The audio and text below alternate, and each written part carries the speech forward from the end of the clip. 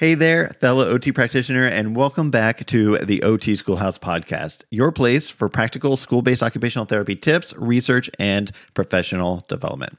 I'm your host, Jason Davies, and today we have a fantastic episode about how school-based OT practitioners can support students with low vision. To help me out with that, joining me today is the incredibly knowledgeable Kelsey Cornhouse, an occupational therapist with a background in optometry and extensive experience working with students with visual impairments, particularly at a school for the blind and visually impaired. Together, Kelsey and I hope to help you understand the role of occupational therapy practitioners in supporting students with visual impairments and their specific needs, including the use of assistive technology and universal design for learning. And before we get started, I also want to let you in on one little secret. Kelsey recently presented a full training on supporting the sensory needs of students with visual impairments inside our OT Schoolhouse collaborative community.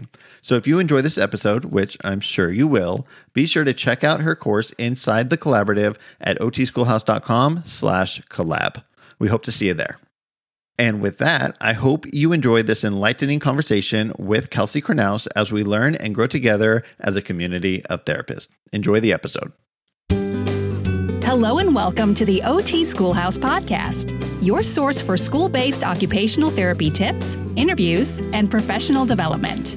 Now, to get the conversation started, here is your host, Jason Davies. Class is officially in session. Kelsey, welcome to the OT Schoolhouse podcast. It is such a pleasure to have you here today. How are you doing? I'm doing well. Thank you for having me. Excited to be joining on the OT Schoolhouse podcast. Yeah, we've done a lot together over the years. It seems like I've known you for so long. You've been part of the OT Schoolhouse Collaborative a little bit, helping out over there with presenting about visual impairments. And I'm excited to bring you on today to, again, talk about visual impairments and really sharing the role that OT practitioners can partake in supporting students with visual impairments. It's going to be a good time, I think. It is. I'm excited to kind of dive in and talk more about visual impairments and what our role is as school-based OTs. Absolutely. So, let's kind of start off with a little bit about your background and how you kind of fell into the world of working in the VI space. I did. Yeah. So, my OT journey was definitely that. It was a journey. I did not start out pursuing occupational therapy. I actually was pursuing a career as an optometrist and did my undergrad with a bachelor's in pre-optometry, was going to do pediatrics and vision therapy. And that was the plan. So went to grad school to be an optometrist and quickly realized this just isn't the right fit for me. It wasn't everything that I was hoping for. So kind of took a pause on that and was figuring out what am I going to do next? What does this look like? Because there was really only plan A and not plan B. So it happened to be at the time that I had a family member who was going through vestibular therapy. And she called me up and she was like, you know what? She's like, I think this could be a really good combination of skills. I'm working with an OT, we're doing vestibular therapy. Here's all the vision pieces. Why don't you kind of look into this some more? Just okay, let's do that. So did some shadowing, talked to and worked with some really great OTs in the vestibular therapy world. And I was like, all right, OT school, that's the new goal. Let's see where we go from there. So was very fortunate to get into OT, learn more about it. Mm-hmm. And I went to the University of Indianapolis, where I got my master's in occupational therapy. And really the drive was okay, I'm going to connect my vision background with occupational therapy. I don't know how that's going to happen, but I know that's my passion. And so after school, you kind of start out, get your first job, get, used to everything. And after about a year of working, I got in contact with a company that was looking to place an OT at the School for the Blind in Wisconsin, which is where I'm at. And they were like, we think this would be a good fit. Like, you've got this vision background. And Yeah. I always knew as an OT, I either wanted to go school-based or PEDS-based. And then to have the School for the Blind opportunity, I was like, well, this kind of merges everything together for me. And so it just kind of all happened. I wasn't planning on it. It was just kind of how that worked. And so I got into the School for the Blind and just really started to hone my skills as an OT, working with students with visual impairments and also learning the school-based side of OT. Yeah. Simultaneously. Yeah, that's a unique experience because to be fair, there's just not a lot of school for the blinds out there. States, if you're in a smaller state, Right. you might have one. And if you're in a larger state, they might have them, but they're very spread out. And Right. it's not like every city has one like they do have schools. No. So, and typically it's if you're lucky to have a School for the Blind in your state, it's going to be, usually located near your capital, or, you're going to be serving students throughout the whole state. You aren't going to have schools in multiple locations within a state. yeah, absolutely. So, were you saying that you actually started with a fieldwork placement in this and then it turned into a job, or did you just get that as your first job out of OT school? I got it as my second job out of OT school. So the first job, I was working with a company doing assisted living and memory care support, and kind of starting there just as that first grad experience. And then after a year working there, this position at the blind school became available, and they were reaching out and trying to find qualified applicants. Yeah. Wow. That's awesome because you already had that background with optometry a little bit and it just kind of worked out. Awesome. It did, yeah. I'm sure they appreciated that background when you came in for your interview. Like, not only is she an OT, but she's got some background in optometry that really works out. So very cool. All right. Well, as you dove into that job, I want to get into the VI. I really do. But I kind of want to ask you, as you were diving into that very first job as in the School for the Blind, kind of what was that first experience like? Was it very shocking to you? Was it exactly what you expected? What was it like going into that position? Yeah, I would say I definitely had a thought of what it could be. And then I quickly realized I have a lot to learn. I have a lot to kind of just experience and wrap my head around. Because initially, I was kind of told students with a visual impairment. I'm thinking, okay, low vision, blindness. The thing that I hadn't considered was just the additional diagnoses or the additional complexities that can go with that for some students. So, not only are they blind and visually impaired, but there might also be a diagnosis of cerebral palsy, or they might have a neurodivergent diagnosis. They might also be, minimal communication skills. And so when you start to look at, how are you bringing information into your body?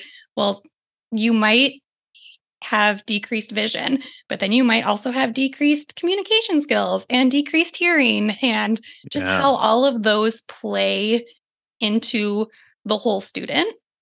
And so that part, I don't think I was prepared for. Just the complexities that you work with for some students. So I had to learn quickly, but thankfully I had some great support and, great team members that I worked with to help me learn this new role.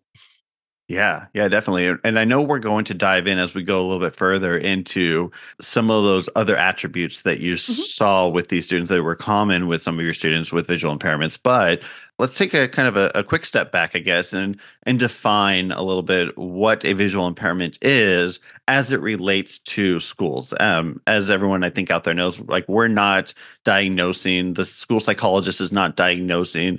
Often there's not an optometrist or an ophthalmologist on campus that's diagnosing. That's happening outside. Right. But when it comes to education in the schools, what does it mean when a school identifies a student as having a visual impairment? Yeah, absolutely. So IDEA will define a visual impairment It's an impairment in vision that, even with correction, adversely affects the child's educational performance. And we want to make sure that we're including both partial sight and blindness. So that's why it's important to know, like, is the student considered low vision or completely blind? And so that's where that visual impairment eligibility criteria comes into play. Gotcha. And then I'm assuming, but I mean, you worked in a school for a blind. So Mhm. a student was already being, they already had an IEP Correct. that identified them as having visual impairment. Mhm. However, I do want to ask you this question for those who aren't working in a school for a blind. How might a school go about identifying a student with a visual impairment? Is it something that an OT is often a part of? Is there someone typically specific on the IEP team that might do that, or what have you experienced? Yeah. So in my experience, if you're wanting to consider a visual impairment or eligibility criteria, there is a team that's going to get together to help determine that criteria. So typically, the members of that team are going to include a teacher of the visually impaired, and they will perform the functional vision evaluation. They're going to look at medical records. They're going to get information from that optometrist or ophthalmologist. And they're really going to look at the educational needs and what's impacting that student. In addition, there's also going to be an orientation and mobility specialist on the team, and they need to evaluate and determine if there's going to be any orientation and mobility needs, either in the home, in the school, or community environments.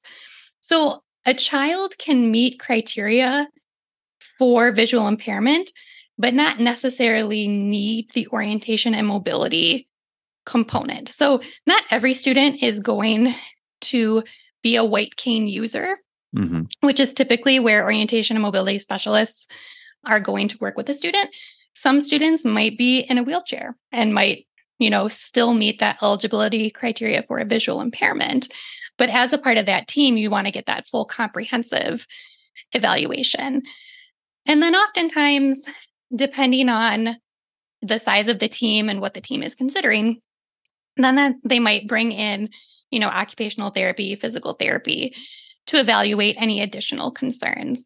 But that initial team is really looking at, what are the students' visual skills? Where do they fall? And then how is that impacting their educational needs? Gotcha. And correct me if I'm wrong, but that would typically happen at the local LEA, the local school district, Correct. right? Yep. Okay. So your local district within your state is going to do that initial evaluation.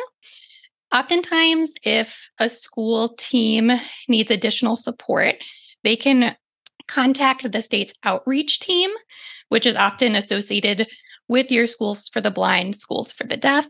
And then those team members can also help facilitate those services, because it's really about making sure the student has access to services to Yeah. be as independent as possible. Yeah. And, just like other types of services and other types of eligibilities, schools don't have all the resources to support all the students. And that's where the School for the Correct. Blind really comes into play. Kind of going down that route, then, would it be, I guess, that team could make that initial referral to potentially refer that student to the School for the Blind. However, it might occur later. Potentially, they Mhm. might try out the local LEA first and then determine if they need to move on to a School for the Blind. But I kind of want to understand that process just a little bit that you've probably experienced from being at the School for the Blind. Like, what does that referral process look like when a student is being referred to a School for a Blind from an LE from their local LEA, I guess? Yeah, correct. So oftentimes, a student will be in their, what I refer to as their home district, right? There They've we go. started out in their home district, they've gotten services. And then usually it seems to be like around middle school is when you can see that a student might need additional supports Mhm. or some really individualized opportunities and learning that is really well provided at a school for the blind. And so typically what would happen is families would come, they would tour, they've started those conversations. Maybe those LEAs have connected a family with their state school for the blind. And then if a family would like to do, we typically called it a trial placement, like Okay. come, spend an amount of time in the school setting. And what's unique is you have to remember it's also typically a residential setting. Yeah. So students are coming from all over the state. So you also want to make sure like they're comfortable being away from home, that they're, able to support themselves with assistance where needed. And so typically students would do a trial placement, and then the team at the blind school would come together, kind of do like not an evaluation, but just kind of assess the skills. Like, where's the student at? Here's what's working well for them in this environment. Here's what, some additional supports or accommodations that we can recommend. And then really based on like both schools coming together. So the local LEA team comes together, the school for the blind comes together, and just with the families and the student, have that conversation about, what do we think is the best placement, for a student, and where can they get the services and supports that they need to continue on academically. So most of the students I worked with, we typically see them like middle school through high school. But that's not to say there isn't support for, your younger students as well. Those 3-year-olds, 4-year-olds, and 5-year-olds. Yeah. And, LEAs, local districts, it's not like they want to send out students to the school for a blind. I mean, they want to help the student, and they want to try and keep the student in the least restrictive environment, which is at Correct. home school, and give them the support that they need there. And so, yeah, I can imagine, trying to get through elementary school, maybe they're working on teaching the student Braille with a vision teacher, working on orientation and mobility. But at some point, for some students, it just becomes maybe a little too much, and they need that extra support. Yes. And what I know from a lot of my students and having spoken with them, like there's a sense of community there. They come and they are with other students who have had similar experiences, similar opportunities as them. And they're like, okay, I didn't have this in my, I didn't have this community or this network. And I will say with social media, there is a much larger community now. Yeah. And, that's been beneficial for some students, but there's just this sense of like, I'm with other students who understand what I do on a daily basis and not have to explain it, or not have to, like, why do you need this support? And why do you, do this or this? And so I will say like those middle school students are like, it's really great to have that community. That's awesome. That's awesome. Yeah. It's so interesting when you think about like the least restrictive environment and how just things have evolved over years. And you think about trying to keep students with their typically developing peers, as IDA wants us to do. But then there is that sense of community when students do have that alternative type of placement where they can go be with like-minded, like-abled peers that have shared those experiences. And it's hard to find that happy medium, right? Like, where do we give them that opportunity to experience both experiences with peers, typically developing peers, as well as their peers that have similar lives that they have. So that's hard. Yeah. And then I'm sure for families, it's a huge decision to say, okay, I'm going to send my son or daughter to a residential setting 5 days out of 7. And, also consider transportation, because we had students that would come on charter buses. Some would fly, depending on the distance. And so like, it's a big, I'm sure it's a big decision for a lot of families and students. Yeah. Yeah. I would not want to have to go through that. And if I ever do, like, it will be such a big decision. And it's not just for schools for the blind too, like any residential placement. Correct. Right. Yeah. All right. Well, let's continue on. Earlier, you mentioned some secondary potential diagnoses or other conditions that students may have in addition to the low vision. Did you see themes? Were there common themes, whether it be in research or just in practice, that you have started to see while working with students with visual impairments? What did you see on their IEPs, but also just while working with them?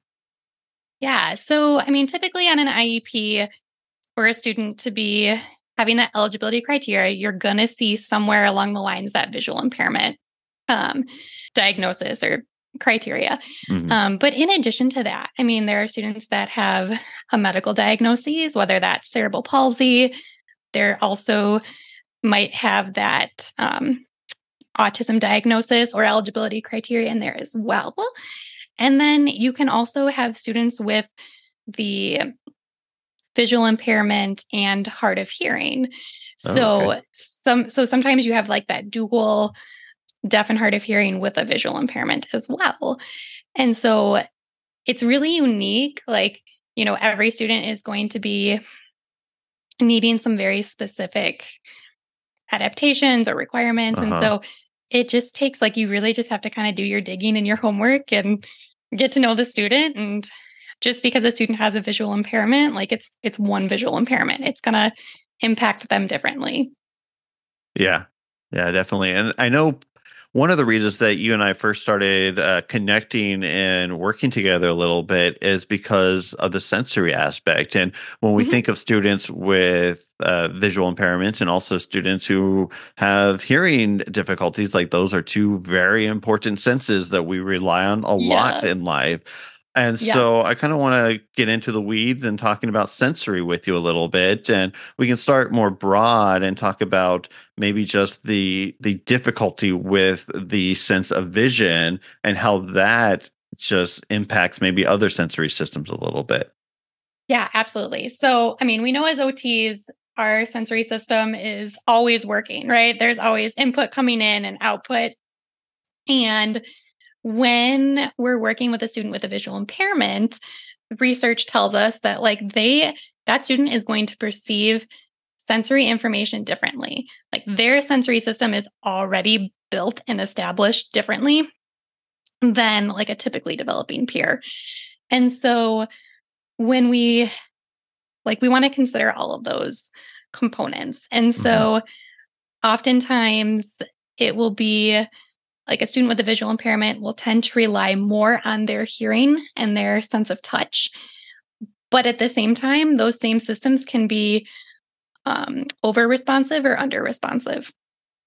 And then, depending on if it is a dual like sensory impairment, now what does that look like? And Hmm. so, in any evaluation or assessment, like it's so important to do that sensory assessment, that evaluation piece, and really try to understand all of those components and what that looks like.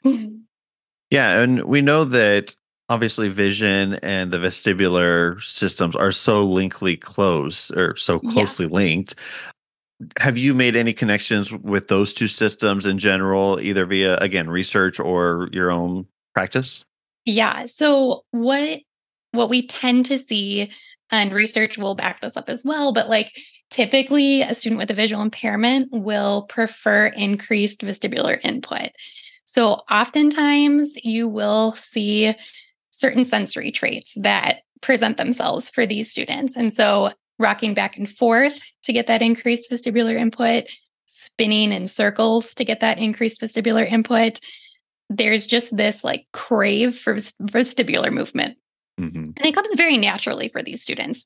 They're going to self regulate the way that works best for them. And so you tend to see those common sensory traits for a student with a visual impairment. Gotcha. And then you also kind of mentioned the tactile system, if I recall correctly. Are there some, I guess, patterns that you might see among your students when it comes to the tactile system, or is it just that they really need to rely on it more? It can be both. So some students can really rely on their tactile system for information and input. Hmm. And then it can be that the flip side of that, where students are like very tactily defensive Hmm. because it's a higher input system. Yeah. And so, I mean, I've seen it both ways where students can be seeking that tactile input. And then at the same time, when you're asking them to use their hands together or you're asking them to try something new with their hands, that defensiveness or that hesitation can be really strong as well. Because what I don't know is how strongly that information is coming into their body, Yeah. and they can't always tell me, but they can show me. So, we always know that behavior is communication. And especially for the students that have an additional communication need, like it's very important to just be aware and be a good observer and see, look to see what your students are showing you. Yeah. I mean, I can think of many of my students that when I would work on some tactile based interventions and you try to occlude that vision and, they freak out. Like Yeah. these are students who rely on their vision a lot. Yeah. And, granted, I know that the students with low vision, they've over the years they have become accustomed to not being able to visually see, but I can still Correct. imagine, right? Like you ask them to put their hand on something and they don't know what it is, Yes. like whether it be slime, sand, or whatever, there's going to Yeah. be some hesitation every single time, not Yep. just when you occlude their vision, because Yeah. yeah, Yeah, obviously. absolutely. And it's also really important that when we're supporting a student's tactile exploration, Mhm. that we're using hand under hand technique. And what that allows is, so like my hand as the OT would guide the student's hand. And then it's my hand typically interacting with whichever Mhm. sensory support or item that we're using. And then it allows the student to take their hand away if they're feeling uncomfortable. And then typically they'll come back and they'll be like, oh, okay, like let's see what's going on. Like, and I'll always ask a student, like, can my hands help your hands? Mhm. And I'll kind of wait to see, like, okay, yep, they're interested. Like, I can give them some additional assistance. So, hand under hand, very, very important technique to use with a student with a visual impairment. And the difference being that is if we go to hand over hand, the student has now lost that autonomy. They've lost that sense of control. And so we're now forcing them to do something that they may or may not want to Yeah. participate in. So that's definitely one of those key aspects for any OT, like switching to that hand under hand technique. Yeah. Visual impairment, working with students with visual impairment or not, the hand under hand Correct. is so important. And kind of where my mind was going as you were speaking there was the safety net too that offers the student, especially if you're doing some sort of tactile activity, right? Your hand being the first hand to touch the slime as opposed to their hand being the Correct. first hand to touch the slime. So they feel safe knowing that you're not asking them to touch anything that you yourself are not putting your hand on as well. Your hand's going to be touching whatever it is before their hand might be touching it. So Yep. a Correct. little bit of that safety as Yep. well. Yeah. And then just describing like what I'm feeling. So is it slimy? Is it rough? Is it smooth? Like giving them those descriptors, because that's also part of early Braille skills is Mhm. learning difference in textures and using those hands together. Gotcha. Yeah. All right. Well, I want to ask you a question about assessments. I know now you are working at a more traditional school-based occupational Mhm. therapy position, even though you had several years with the VI program. So I want to ask you a little bit about the difference in your assessments. How might your assessments be a little bit different when you're working in that VI setting, or maybe they're exactly the same, but what does an assessment look like when you're actually, whether it be a try or whatever it might be, are you Sure. using additional or different tools? So really, it's going to be quite the same as it would be for traditional school-based OTs. We want to look at that top-down approach. We want to do that comprehensive occupational profile because we're going to learn a lot of information about the student. Observations for me were the most helpful. Those skilled observations in the classroom, in those different settings. And for me, like I need to see a student in multiple academic settings. So, like how they interact in daily living skills versus how Mhm. they're going to act in science class, and what's it like to be in the lunchroom, which can be very overwhelming for a Right. lot of students. And then also relying on those teacher and caregiver questionnaires to get some of that additional information. And that also helps me determine, like, what are we seeing? What are the concerns for an evaluation? Making sure that we're not missing a key piece of information. Mm-hmm. And then always for me doing that sensory assessment as well. So that can be the sensory profile 2 or the sensory processing measure 2. It's just if we're going to use those standardized assessments, we're now using them in an unstandardized method because there, to my knowledge, there is not yet that like standard sensory assessment for a student with a visual impairment. But it still gives really valuable information. And that's information that I want to be able to share with the team. Yeah. So that when we are looking at programming and accommodations and modifications, we have that information. Yeah.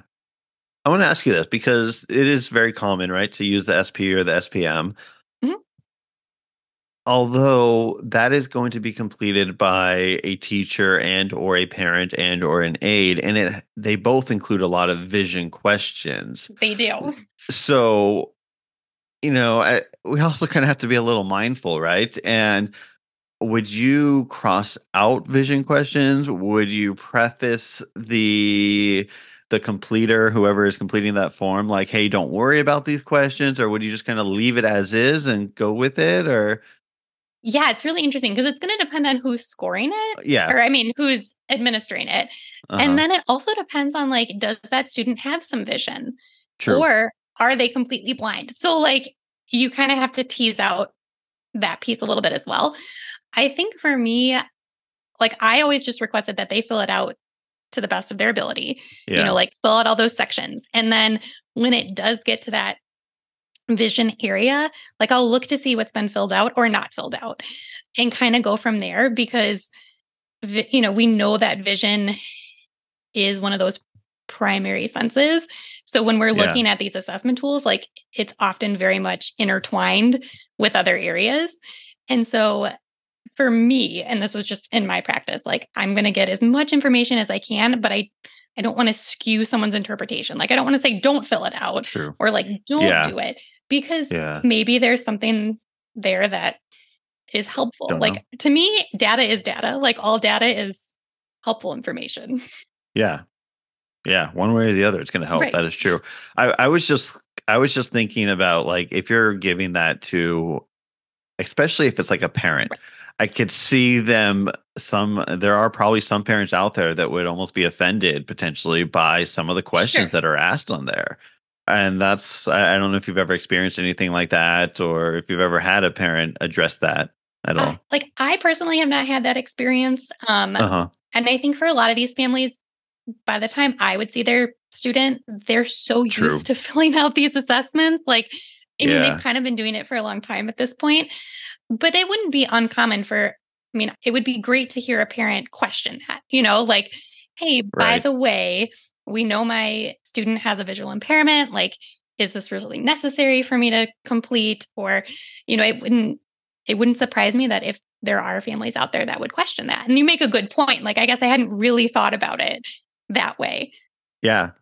Yeah. I mean, you never know. Yeah. I mean, everyone reads things and looks into things differently. But I was just, I don't know, always think about the quote unquote worst case scenario. Potentially, I could see someone being offended by questions related to vision when their student is completely blind potentially or whatever it might be. Right. I know on the SPM, I don't think taking out the vision questions would impact other factors. However, with the sensory profile, each question gets scored in multiple ways. It's not just in relationship to the vision system, but also the school factors and a few other areas. Yeah. So if they're not filling that piece out or if that piece isn't completed, it could impact some of the other areas. Granted, you already talked about how you're no longer using it in a standardized way anyways, but still it could impact some of the other scores. Yeah, it could. So, just a note. Yeah. And I know for me, like I tend to prefer the sensory processing measure just because it can kind of tease out those areas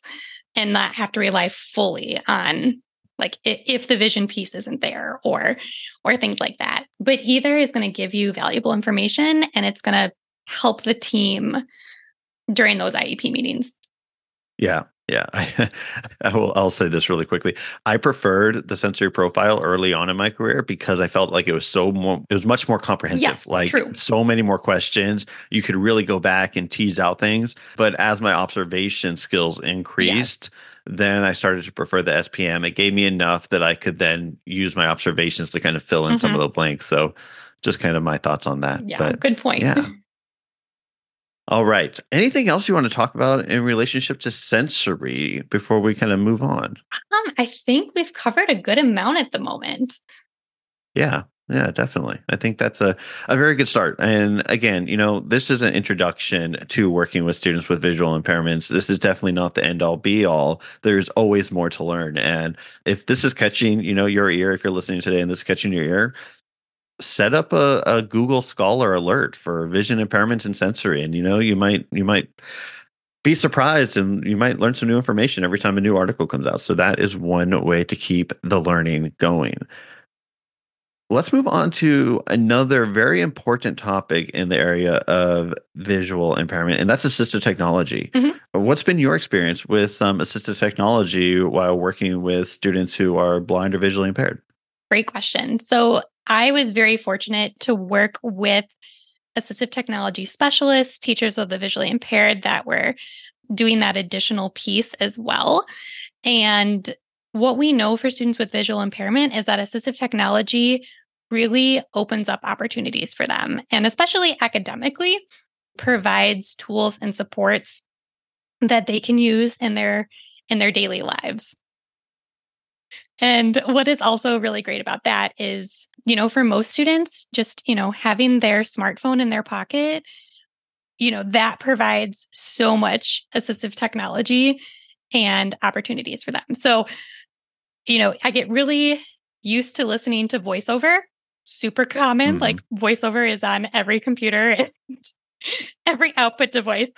And then, but also like allowing them access to more of like their curriculum and, using, whether it is that laptop with additional supports put on it or that Chromebook.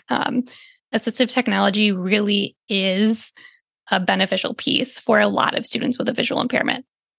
Gotcha. And so, what role did you play in assistive technology? Were you evaluating? Were you hoping to implement? Were you doing all of the above? What was your role? Yeah. So for me, I definitely fell under the piece of helping to implement. And so going into that assistive technology class, so our students were fortunate to like have that as part of their school day and part of Hmm. their schedule. But going in and like helping with a typing program, going in and helping students learn to access their smartphone, going in and then helping those students use that assistive technology in the classroom setting.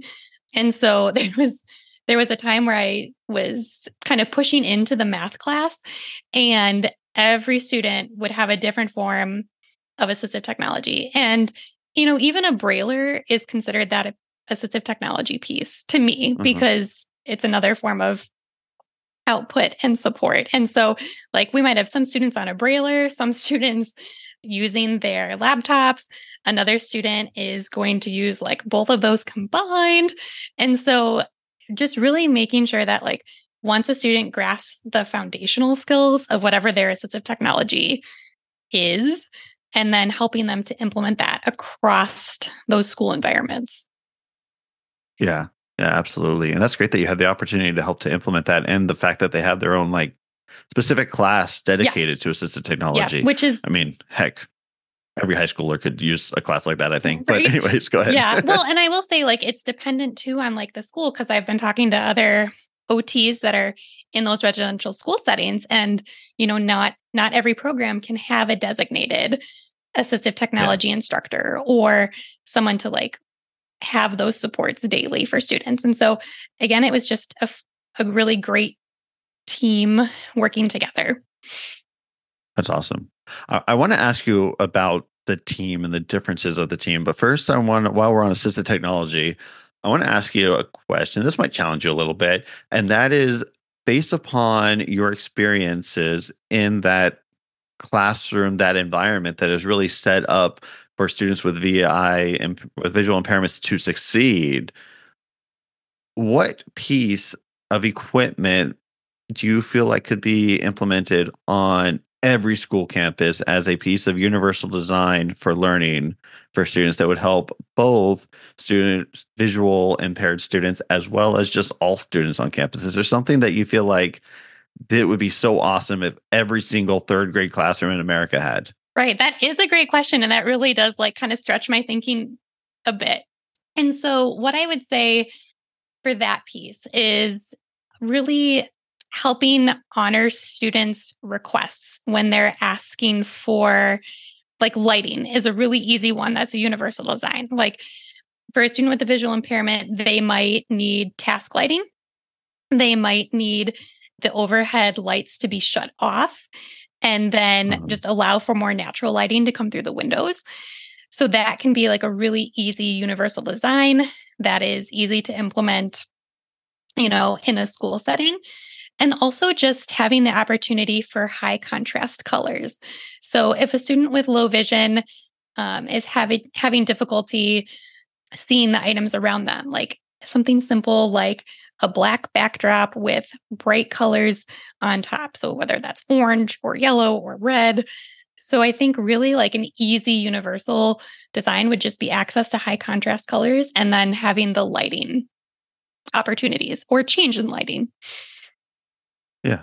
Yeah. See, I mean, they're not difficult. No. They're relatively simple things that can be implemented. It does take some training and, giving people that knowledge, but relatively simple things. Yes. And like other simple accommodations that work well for a lot of students is just letting them, wear a ball cap in class and letting them have their hoods up, which now that I've switched into that more traditional school-based setting, like all day long, I hear teachers say like, oh, take your hoods off, take your hats off, like don't wear those. And then coming from a vision background, I'm like, well, that was just really common. Like it was really common to see a kid go down the hallway with their hood on and their hat on because like that is an accommodation for them, or it can be one of them. Yeah. So it's just been interesting to hear or like see the differences between the settings. And honestly, like a student is going to know what works best for them. And oftentimes it's just giving them the space to tell you and to self-advocate, like, hey, Miss Kelsey, like I came in your room today and can we shut the lights off? Or like, this is bothering me today. Like, can we adjust it? And like, yes, we can. And that self-advocacy piece is so important for students to learn early and use.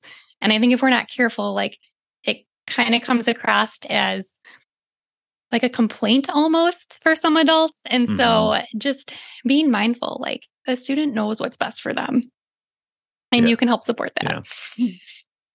Yeah, I think that goes back to, gosh, I'm forgetting the name, right? But the quote that I think many of us have heard before about education, right? Students do well when they can. Yes, like exactly. And they know what works for them. And so we need to give them that space, that ability, and that awareness to, have that mindset to take opportunities to try things that work well for them and to share that and express that with people that are in their education system. So yeah, love that. All right. We have so much that we can go over, and I think we're going to kind of start to wrap up with this question. It's a two-part question, and kind of getting at a little bit of the differences between what you might see at a typical school and then, or your home school versus a school for the blind. And you've mentioned several of these people already, but I kind of want to give you the opportunity to kind of go at it with this one question. And we'll start with thinking about a homeschool. Most commonly, what services, what specialists are available to students with visual impairments in a typical district? I know it changes from district to district, but what are some of the more common services you might see at a home district? Yeah. So typically, and also legally, we want to keep in mind that like students are allowed access to specialists. And so most oftentimes, like you're going to see in that home district, like they're going to have access to a special education teacher. They're going to have access to an OT, a PT, a speech and language pathologist. And then, if the team determines that it's necessary, then access to a teacher of the visually impaired and orientation and mobility specialist. And those two specialists know their jobs incredibly well. Like, I love working with a teacher of the visually impaired. It's just like kind of working with another OT colleague. They're just very specialized, like in that visual impairment piece, very knowledgeable. So if you're in a district and, a student has a visual impairment, like be searching out and connecting with that teacher of the visually impaired, especially as an OT, because oftentimes in a district, that student is going to see that TVI maybe once a week, if they're lucky, and that TVI is going to be traveling to multiple locations. And then same thing with an orientation and mobility specialist. So not every student with a visual impairment is going to require an orientation and mobility specialist. However, like they're another key member of the team. And so you're going to want to connect with them. You're going to want to talk with them, because where you come in as the school-based OT is being able to help kind of like facilitate what the student's learning with those specialists and helping them embed that into their school environment. And then what could be different is if the student ends up in that residential setting or at a school for the blind, is, at least in my experience, like those services for TVI and O&M are occurring at a more frequent rate because they're being housed in the same building. So, instead of those specialists traveling to the school or multiple schools and trying to split their time, like, at least in my experience, like the TVIs and the O&M specialists are typically designated like to that school. And so, and also like students get a chance to work in a group setting more so. I mean, typically, I'm going to say there's maybe one or two kids that might have a visual impairment, and then, in a district, or like, there'll be split grade levels or different schools. And so again, it allows for that like peer interaction and that peer support. So really, I mean, those key team members that I would hope would be on everyone's team, would be the TVI and the O&M specialist for sure. And if that's not the case, like it's your job to help advocate for the student as well, because it could just be that your team isn't familiar, or it could be that they don't really work with a lot of students with a visual impairment, in their district. So making sure, like, I will often say to families, like, I would like to help advocate for your student, and like, could we reach out to these specialists?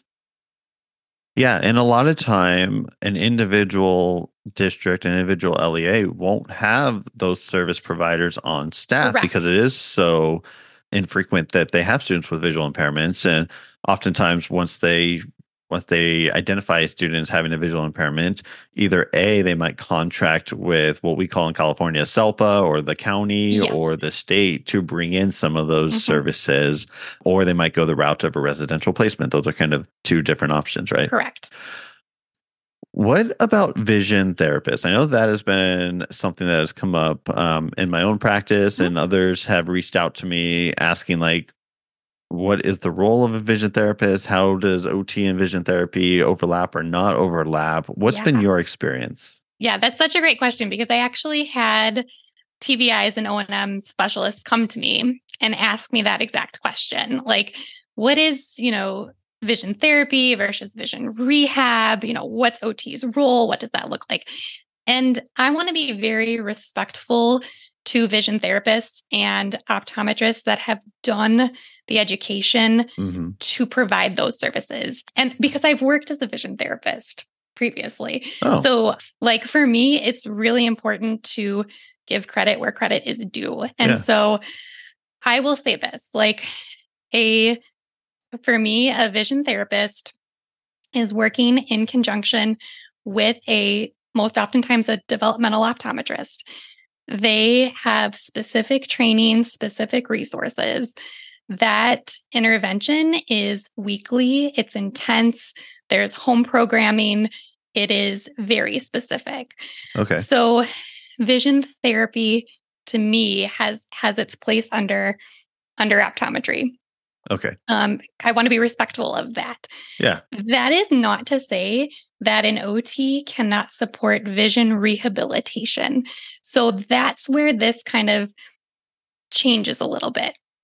And so I do believe and fully support OT's role in vision rehab, and then also working with a student's visual system, especially in the schools, like as it relates to academics. Mm-hmm. And so, yes, we as school-based OTs can support vision. We can support tracking. We can support, vision and eyes teaming together through different intervention strategies.